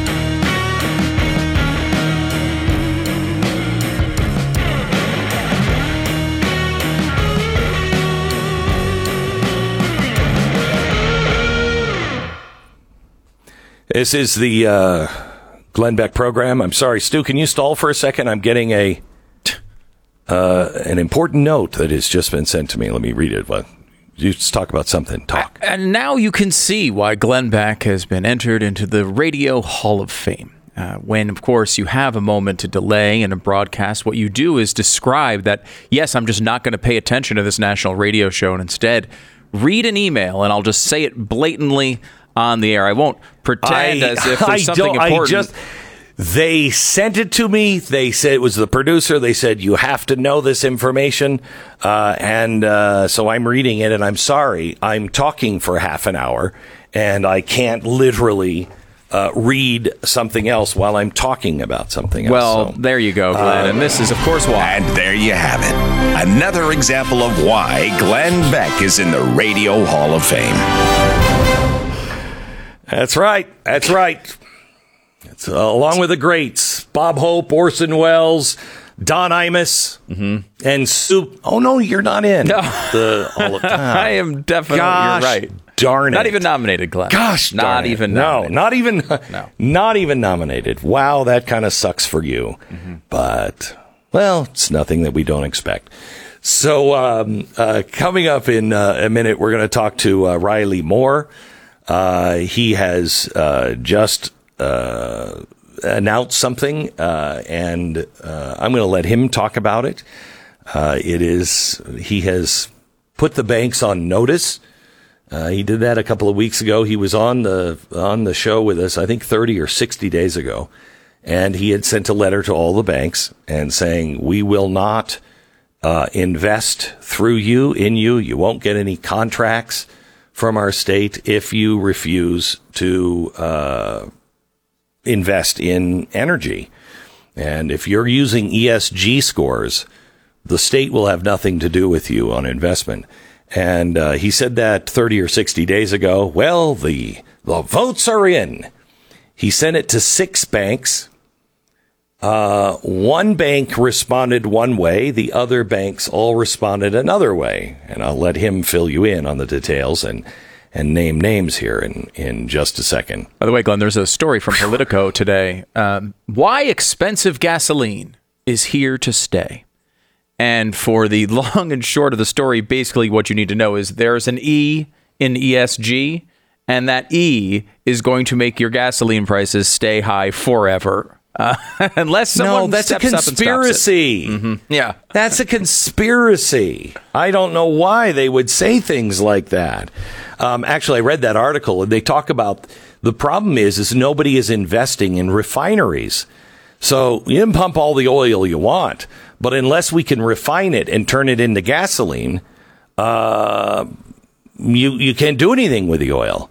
And we're not building any new refineries. We're barely repairing our refineries, and they are old. And there's fewer of them. I mean, what are we down, 40 or 50% from just 20 years ago?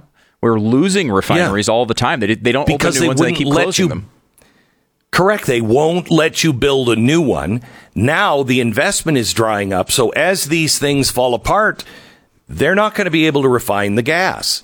That's what that story is all about, is the E in ESG is the banks are saying, oh, that's an economic risk to us. So I don't think we can do that because the world's not going towards fossil fuels. And we just can't afford that risk. Yeah, it seems like really the only solution to this that the left is going to allow, unless we get enough power to overwhelm them with this, but is what they're doing is they're just going to refineries overseas and they're trying to get the gasoline produced in other places, which of course does absolutely nothing for the climate. We're still using all of the fossil fuels in the same way, which I would advocate we should, but still, it's not helping even their ridiculous claims. They're just pushing it off into other countries so that they can deal with it, and it goes on their ledger instead of ours. It's just a cover-up. It's so ridiculous. It doesn't matter where it's being produced. If it's being produced in China, if it's being produced in Timbuktu or New York, it doesn't matter. It all goes into the same air that we're all breathing. If we're all not doing it, it doesn't work. And what a surprise, Russia and China just are not going to go along with that. Isn't that weird? Neither is India. Huh. Wow. Good thing they don't have huge populations. The Glenn Beck Program. All right, that interview with Riley Moore is coming up live next. First, how important is your identity to you? It is not only the doorway to everything you have financially, but also to your credibility. You've spent your entire life building that up. So whether you're aware of it or not, in a heartbeat, a cyber criminal can come in, steal what you have, and ruin that credibility, that hard-earned responsibility, and all of the money that you've had. It's important to understand how cybercrime and identity theft can really affect your life and turn it upside down. Every day we put our information at risk on the internet, and that's why LifeLock is there. They can't catch everything. Nobody can. But A, they monitor things better than you can. And more importantly, if you do become a victim, their restoration specialists can work with you to help fix the problem quickly. Nobody can prevent all identity theft or monitor all transactions at all businesses, but you can help protect what's yours with LifeLock by Norton. So use the promo code BECK, 1-800-LifeLock, 1-800-LifeLock, or lifelock.com. Use the promo code BECK. Save 25% off now. lifelock.com. And go to blazetv.com/Glenn. The promo code is unsafe to save $20 off your subscription to Blaze TV.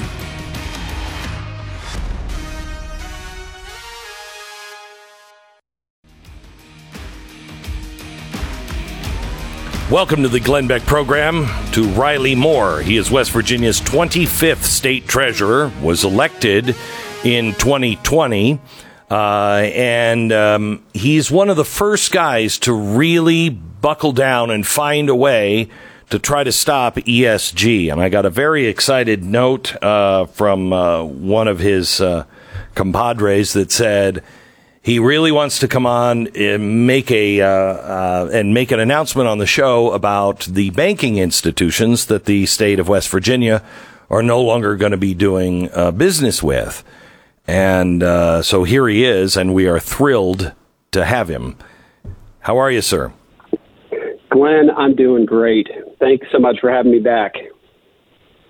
So you have been working, and I know other AGs around the country are working with you on their own states, but you're the first to now start to make a list of people you're not doing business with. And last time you were on the show, maybe a month or so ago, you said that you were making a list and you were writing all of the banks that were involved in ESG and putting them on notice and giving them time to respond.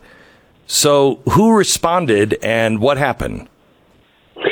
So what we did was take kind of a scope down approach to this for our first take on this. And this was, we wanted to deal with what is our existential threats, our near-term threats that we're dealing with to our tax dollars. And so we sent letters out to financial institutions that I'm either authorized to do business with or I'm currently doing business with. We sent letters to JP Morgan Chase, Goldman Sachs, Wells Fargo, BlackRock, Morgan Stanley, and U.S. Bank. And they all answered. They all answered back. Now, the great news here that I really want to highlight is we put, of those 6, 5 on the list because U.S. Bank changed their policy to no longer boycott lending to the fossil fuel industry, which is a huge deal. Fantastic. They were doing ESG. And so are they dropping all of the S and the G, or are they just dropping the E? Do you know?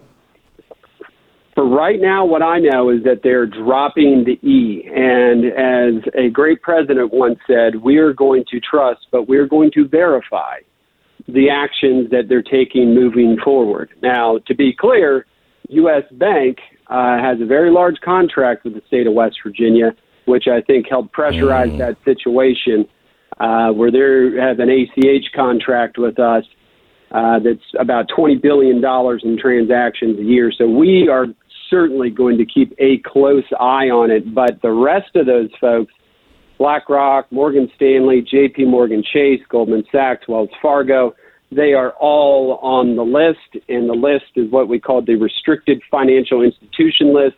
They are barred from bidding on all contracts in the state of West Virginia, from universities to the Department of Health and Human Resources, all of it. No contracts with state government, period, unless they change.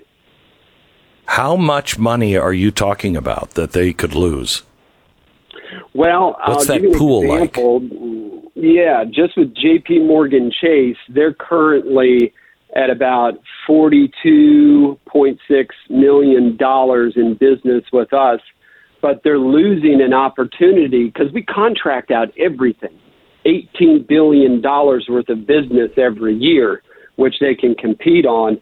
Since all the services are contracted out, they're going to lose the ability to contract on any of those dollars now. Wow. And now have you or have you not started to look at the actual funds, your retirement funds, et cetera, the investments? Yeah. Oh, yes. That is the next step in this process.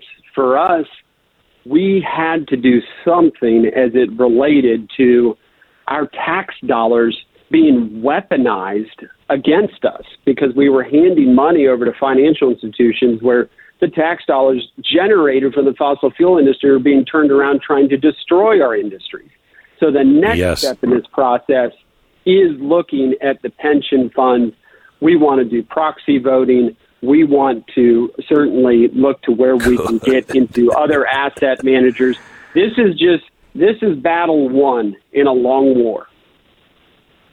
So tell the listener why proxy voting is so important. You have all of this investment and it goes out and you're now saying we keep the proxy votes. Why is that important?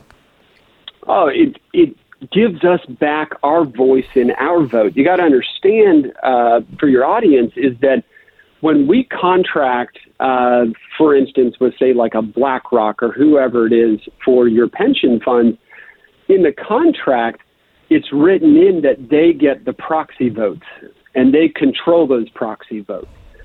We don't want that anymore. They're voting against our interests with our own money. And states across America are looking at trying to reclaim their voice and vote and push back against this nonsense that's been going on here in this country. I have heard, because I know a lot of people that are currently talking to some of these industry leaders, and they say, privately, we're pretty much being held hostage.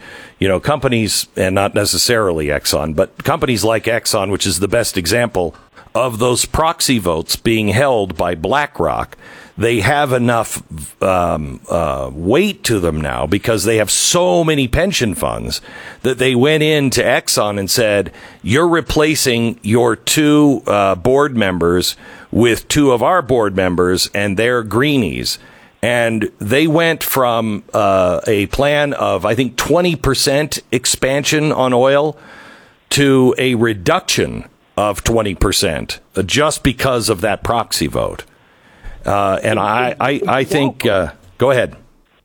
Exactly. And what people need to remember right now, the situation that we're in as it relates to energy prices, food prices, they have created this in part due to this coercive capitalism that is going on, where they're moving money away from oil exploration, from gas exploration, from coal mining. That's why energy costs are up 14%, which is really driving that CPI number of 9.1% inflation. That is the main driver in all this. They have created this crisis, and we're all paying for it. So let me ask you just a couple more things. I'm sure they're not happy about this. Is anybody threatening litigation? Are you expecting any blowback to your state? Certainly there could be litigation, and we're going to see what happens there. But you know what? What I say is, if that's what they want to do, bring it on. We'll go through the process. I know I'm right, and we'll settle this thing out. And, you know, it'll be interesting to see what it looks like if you had to get into some discovery and figure out how they're coming up with their processes. I have to tell you, I wish you were the treasurer in Pennsylvania and in Texas. They have a lot to lose in their gas and oil industry, and you are really leading the way. So good for you. Thank you for that. One other question: do you have any comments about your senator's deal to reduce inflation at all that you'd care to share? Well, I did see that he's agreed to this Democrat spending bill, and then I saw here recently inside that bill is a tax on coal. I got to tell you, that's disappointing. And all I need to know is when you have Al Gore come out and support it, I'm against it. That guy is an environmental fraud who's been running around now selling these lies for years in Lear jets flying around the globe. So, true. It is disappointing.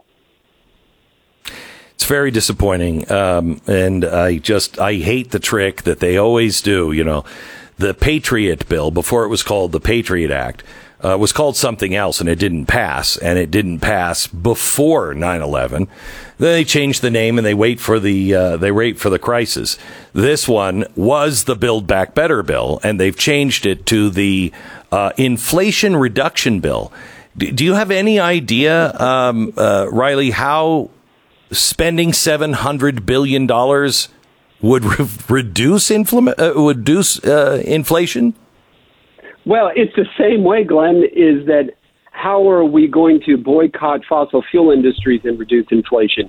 This all adds to inflation. Spending that money, raising taxes, this all contributes to inflation because a Democrat has never seen a dollar that they don't want to spend. This isn't going to end up reducing the deficit or something like that. This is all going to programs, and a lot of it is green energy programs, which people need to remember. 3% of the world's power comes from wind and solar. So why is it 97% of the conversation? Why do we talk about this so much? It's just not real. Riley, thank you so much. Always good to talk to you. That's Riley Moore. He is the treasurer of the great state of West Virginia. And to all the other treasurers and other attorney generals that are working hand in hand now to try to stop ESG, thank you, and we have you in our prayers. Let me tell you about our sponsor this half hour. It's Goldline. You know, we're talking about inflation and higher taxes. There is a tax that is coming, and it's coming to all, I think it's billion-dollar corporations is what they say, but it will trickle down, trust me. There's a 15% tax. How's that going to affect inflation? Well, in the way that the liberals always say it doesn't affect. You won't have the money to spend more money, and so you won't spend it because you won't have it. But the government has it, and they will spend it, and that will just offset what they've just done with the taxes. But it's important to take the money out of your hands, put it in their hands, so they can direct the economy. That's central planning. Your dollar is being destroyed, not so slowly, but it is being destroyed. The way that you can hedge your bet against inflation and a destroyed dollar is by buying an asset that is real, that is tangible, has everlasting value, and is real. That's gold or silver, and it always happens. The world always comes back to gold or silver because eventually the gods of the copybook headings return. Now, Goldline is doing an unthinkable special, I think, with every box of 500 of their new silver 1-ounce Benjamin Franklin rounds, which are great. They are really kind of modeled after, some of our first coins, but I put Benjamin Franklin on the front. These were printed, I think, or minted by the Canadian Mint. And on the back is the Benjamin Franklin seal that he wanted for America, which is the destruction of the Pharaoh by the Hebrews or by God on the side of the Red Sea. You can have this coin, or this silver round is what I think you legally have to call it. And you can get it 500 of these, and you're going to receive the 1/4-ounce gold version of the same round, the same coin. There's no way Goldline should be doing this, but they are doing it, making it special right now. 866-GOLDLINE, 866-GOLDLINE, or goldline.com. Find out today how they can help you. The Glenn Beck Program.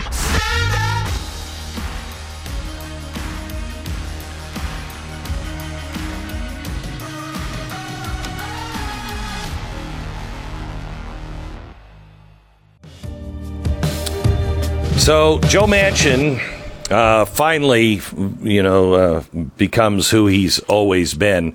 He is a guy who talked a good game, but in the end, he's caved, and he is passing the Build Back Better bill, which is now called the Inflation Reduction Act.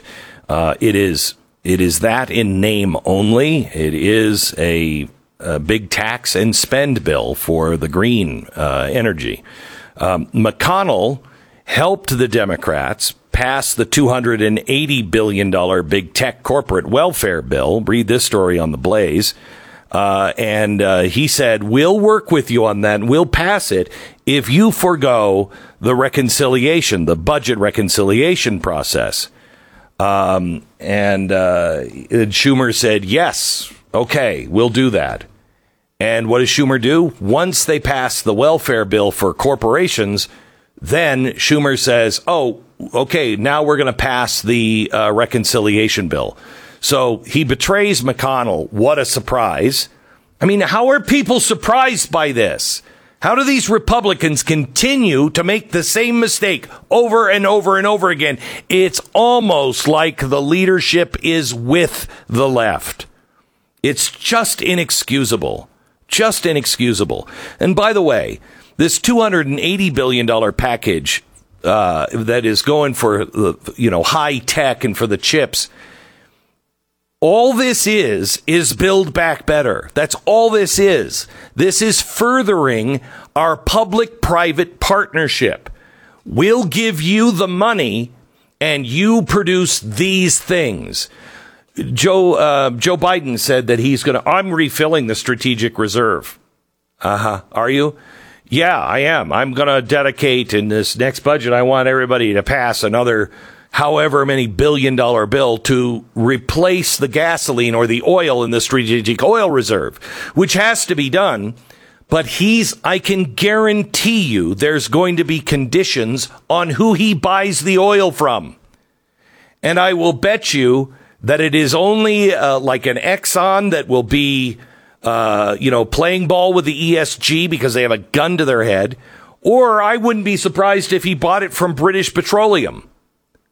And he skips American companies. But all that money is a way for them to control the industry. That's a public-private partnership. And man, I just don't get it. Are there Republicans that are in the House and the Senate that understand this? Because it certainly ain't turtle face. All right. We'll be back tomorrow with the end of the week wrap up and part 2 tomorrow of something really, really important. CNN is saying that all of our churches are white nationalist churches. And that story has been circulating for a few days now. Part 2 of my epic takedown of CNN's, quote, facts, end quote, tomorrow. This is the Glenn Beck Program.